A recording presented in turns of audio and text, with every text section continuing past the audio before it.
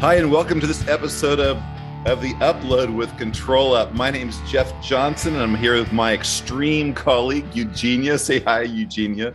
Hi, Eugenia. Oh, hey there, guys. Eugenia, what do we have up today? Something special? Oh, yes, indeed. We have a fantastic guest here today. We've got the Chief Technologist Officer from VMware. Hello, Spencer Pitts. Thank you for joining us today. Yeah, so slightly not so as extreme as you guys, and I'm hailing from the UK side of the pond. But yeah, good to be on, and thanks for having me. Looking forward to this. Spencer's right back from holiday. This is obviously our audio podcast, but we're looking at him through the video, and he's nice and tan. We're kind of jealous. Yeah, but that's the power of editing as well, Jeff. So I could be lying. I could have some interesting filters on. Yeah, totally. I'll leave you with that thought. Hey, so Spencer, I know you've been in the industry a while. We don't want to date you or anything, but let's say you've been in there long enough around the VDI and the EUC space. Can you give us a quick, how have you seen this EUC VDI space grow over the last 10 years? And then what's happened over the last 2 years? It's been kind of an eye-opening, remark. Yeah, so actually I howl beyond 10 years, which does date me as well. And thanks for saying I'm undateable. My wife probably might not like that. But so I've been in, 15 years now. When I first joined, it was kind of very embryonic, I would say. And I went through some of the early challenges around. I remember one customer I went to who said they wanted Vista. Yes, I did say Vista. So that definitely. Yeah. and they said, we want 10,000 desktops, right? Which is okay. But we want them all to have the same amount of storage. So we did the calculations and it was petabytes, right? So I remember the early days of when you tried to scale this stuff out and it just didn't work because you couldn't put that amount of IOPS into the storage. So there was a lot of evolution in the storage side of things. Then there was the network stuff with the protocol as well. So I've seen a lot of changes over the years of how we've made VDI kind of workable for most use cases, right? But the problem's always definitely existed all the way through is if there is a problem, where is the problem? And that's the thing that gets interesting with VDI. You have lots of different teams. You have the network guys, you have the storage guys, kind of alluded to that. You've got the VDI admin guys, you have the virtualization guys, and you go into most companies and they have somebody in charge of each one of those stacks. And they like to do a lot of finger pointing, right? So it kind of gets interesting there, which is if I'm working from home, as we all are at the moment, and I'm trying to get access to something. If something goes wrong, where's the problem? And it's always interesting to see. We call it this. I don't know if you've heard of the phrase "mean time to resolution" or heard of that, right? So it's also the alternative to that is how quickly can I say it's not my fault? And that's the sort of thing I see with a lot of VDI admin guys and network guys. It's not our fault. Storage is fine. Network's good. No, it's not us. And it gets interesting there. So that's one of the big changes that I've seen is how we've got, and that's why we do a lot of stuff with you guys, right? Because you can get into that next level of detail where others can't, and where you could argue if you haven't done this stuff and architected it, because we all love the architects. We've all designed it perfectly, haven't we? And our image is perfect and everything's just going to work, right? Yeah, no, absolutely. We definitely hear a lot about the finger pointing game here. A lot of our end users, they're always going on about how it's okay. Everyone's saying, oh, it's this thing, it's that thing, it's something else. It's you guys' fault. And being able to say, no, actually, turn the finger around, point it back at that guy and say, actually, it's you. I have the data to prove it. That is definitely kind of a key thing that we definitely provide. And actually, and one of the things that's really great is so we have this partnership now, Control Up and VMware. And so that's been really great as well, kind of working together with a lot of some of the VMware customers and really working together to, make sure that, we kind of work synergistically, so you guys provide so much value. And then we help with some of the finger pointing that no matter what, when you have that kind of virtualized environment, there's going to be finger pointing. That's just par for the course, right?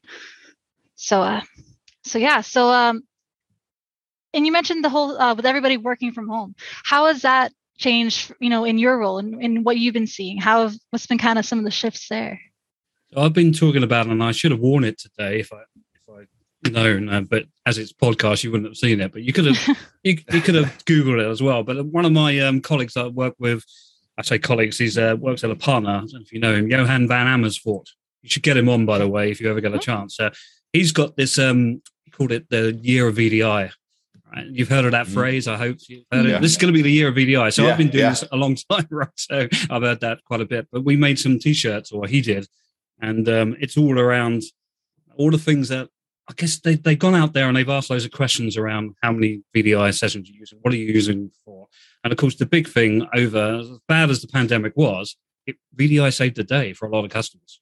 I mean, it totally did overnight. Yeah. And I wouldn't be surprised if other vendors in this space saw the same thing, but we definitely saw a lot more adoption. People that hadn't tried it before that realized they should have, those that had it and expanded it massively. So in the early days of the pandemic, we had a big ramp up, right? Loads of people using it to effectively keep the lights on. However, that's when, so I sort of talk to customers about that knee-jerk time. And then once the dust has settled a little bit, you go back a bit and understand, okay, well, we kept everything on and it sort of works, but we could make some improvements. So where are the issues? What do we need to improve? What's not working? And that's a prime example of where, tools like yourself and Dex tools come in, where you can sort of get into okay, right, well, we're seeing this particular problem. Most people connecting at home over X amount of latency are having issues with, I don't know, I was about to say Minesweeper then, but that dated me as well. I actually play World of Warships, right? I also did a session at VMware that did a whole thing around how you can do heavily intensive graphics. That's my thing, World of Warships. That's awesome. Thing, I know. But anyway, but I play that on VDI because actually it's really good for me because I can hop around between my lounge and also my office, and I can still keep the session going, which is a great use case for VDI. But for others at home that were just trying to do simple stuff, and you didn't really know if there's any problems, are you too close to the the microwave that's interfering with the Wi-Fi signal? I kid you not, don't put the microwave on. Which, try it one day. We may or may not have colleagues that put a laptop in a microwave. In it, yeah. Well, I haven't put it in the microwave. Turned it on. I'm talking about just near it, right? Because it massively interferes, obviously, with the Wi-Fi signal. So there's those kind of things. But we did see, as much as there was a massive adoption, there was a lot of people phoning in and saying, okay, well, we've got more issues now. We're starting, because as people scaled stuff up, they started to see more issues. So the ability, like you said, Jeff, at the beginning of this, getting into the understanding what goes on when you're at home and how it works, I think it's really, really important. And that's been one of the missing keys. It's all great when everybody's in the office and you're doing VDI because you can control the network and you've got nth degree of visibility, finger pointing back to the network guys, by the way. You can see what's going on, right? But when you're at home, kind of don't. So, capabilities around that, I think is really important. Yeah, that was one of one of our biggest wins, I think, this last year. And we've always been really good around looking at the end-to-end, VUC, VDI, EUC solution, right? And having billions of hours of looking at, customers' VDI's environment and then suggesting fixes to their VDI environment or EUC environment. But with the addition of our remote DX, which is just a single DLL, Eugenia will keep me straight on that one. So we run that on that endpoint device that then grabs those statistics around the home, around the latency, the bandwidth, from my Wi-Fi connection, and all the way to my ISP, and say, hey, here is your bottleneck. Here is your problem at home. And we could even say, hey, move closer to your Wi-Fi, because some of the older houses that are all like lath and plaster, they're like a Faraday cage in each room. They almost need a Wi-Fi, in every single room, and we can detect that and even suggest, put a pop-up on their window and have them move. That has been one of the biggest features that we've come out with this last year that people are really just gravitating on, because like you said, Spencer, the IT department really doesn't have. They could have the best VMware, the best VDI environment, EUC environment, right? Everything's running great. The backend infrastructure is great. The CPU is great. The hardware is great. The applications are great, but that last mile, it could fall down. And how do you tell who's going to finger point? How long is it going to take them to troubleshoot that when the person's, in one room, they have a bad experience, but then in another room, they have a good experience? What's going on? Like, that's going to take forever to troubleshoot, right? So, no, agreed. It's an interest in the whole, it's easy to look after people when they're in a nice sort of regulated space when we was all in the physical workplace. But when we get home, there's a lot more things we don't know about, right? And it got a lot harder. And then that whole sort of support process as well. And I mean, coupled to that, if there is a problem, and I think this is where the value of having these, where is the problem, but what do I do about it? So you talked about maybe some recommendations that get popped up to the end user, but what happens from the IT side? What happens to the network guys that we just finger pointed to? What do you want to go and do about that? Yeah, right. Right. And then what's the fix afterwards? And how do we get that out? And also think about it as well. What do you need to tell the user when it's done? Do they just need to carry on using it and then hopefully it works? Or do you need to let them know? And there's some interesting sort of things that I've seen around this, around how you can get notifications to come up and make some suggestions, fix something, and then let the user know and do some automation on that side of things. So I think it's quite a cool use case, because at the end of the day, end users don't care. Really. They don't care who's pointing the finger. They just want it to work. They want it to work. Yeah. I'm glad you mentioned automation. You seem like you're just teeing these up for us, right? Eugene, you tell us about automation and control out. Oh, I mean, gosh, there's so much available, so many different options with automation. I mean, it could be that when the Wi-Fi signal is below X percentage, we can have it automatically send that pop-up, like you're talking about, send that pop-up to the end user and say like, hey, we noticed that your Wi-Fi signal strength is really low. Or like, are you out by the pool right now? And they can say like, please move closer. There's things all like that.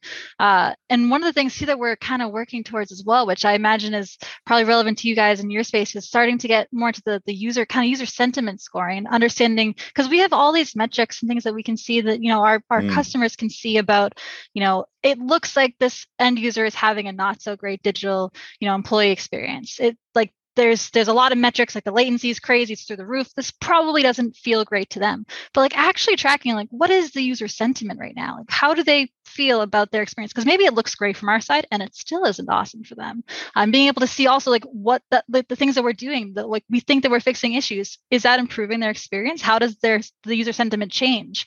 Is that something that you've run into as well, like the need to kind of capture that kind of information? Yeah, I've done quite a few conversations on this sort of with others and other analysts and things, but that you hit the nail on the head there. Is everything we've done so far, and what all my sort of, I guess, experience over the last 15 years plus has all been IT focused. And then there was another department. I mean, I don't know if it's the same with you guys, but all the big companies I've worked for, probably only 2 or 3. I used to work for Symantec before. We used to have actually it was probably twice a year survey.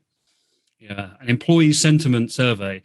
And then now I've got a lot more visibility on how those things get made, and there's only so many questions that each department can put into the global company survey, right? So, are you happy with your IT service?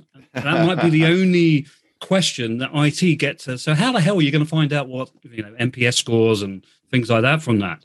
So, I think it's interesting the way you talked about sentiment, because traditionally we've done it with surveys.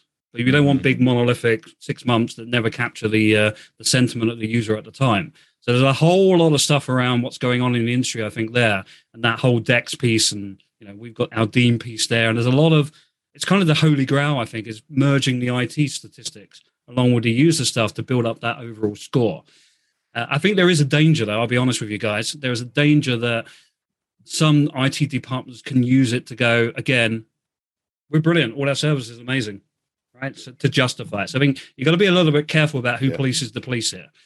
Because ultimately, it should be served up to things like HR, for things like talent retention. What's my user onboarding experience like when I first joined the company? What kind of message is going up to CEO? Things like Glassdoor as well. I don't know if you guys have used that in terms of when people leave the company, what did they like, what did they not like? So it's interesting how we use those sentiment pieces, because sometimes you can use it to justify your own existence a little bit. When it should be used for more. You talk to a lot of executives, and are they starting to come up with kind of like a SLA for that digital experience, like a digital experience LA? Well, so it's XLA. Yeah, it's XLA is the one that's going around at the moment as well. I'm not sure if you guys are aware of that. So it's moved on from SLA. So SLA is very metric orientated. XLA is, to your point, user experience or X experience level agreements. And I'm starting to see that not just with customers, but also with service providers, and also with SIs and SOs and partners, right? So a lot of these big outsourced contracts that we see, that's kind of built into it now as well. We don't just want you to say we've got 99% uptime of the network. We want to understand that the user's experience was whatever, and it's appreciably moved on. NPS score has gone up, however you metric it. So definitely, that's the big thing in the industry right now, XLAs. If you haven't heard that one before, you're going to hear a lot more this year. It's the one. Kind of funny how how these things have kind of pivoted since COVID, right? Because all this stuff was all the networks were managed, all of the experience was kind of more well managed. And now everyone's so dispersed, then these things are kind of floating up. This experiential thing has kind of been floated up. Well, hey, let's wrap it up. Thank you, Spencer. We really appreciate that. This episode of the upload. I want to ask you one quick thing, Spencer. What was your favorite thing about your recent vacation? It's going to sound really bad, but maybe not being able to connect at certain points on Wi-Fi to get email. So I couldn't look at what was going on, including the one that you said that we needed to do this today. I'm glad. I don't think that sounds bad at all. I think that's a fantastic one. I'm glad you didn't get that one. So Eugenia, any last thoughts? Oh no, I'm still imagining going on vacation myself sometime and being forcibly disconnected from the digital world. Sounds so nice. Does sound so. I'm about ready to hit there next week. Well, that's it for this version of the upload. We will see episode of the upload. We'll see you next time. Thank you.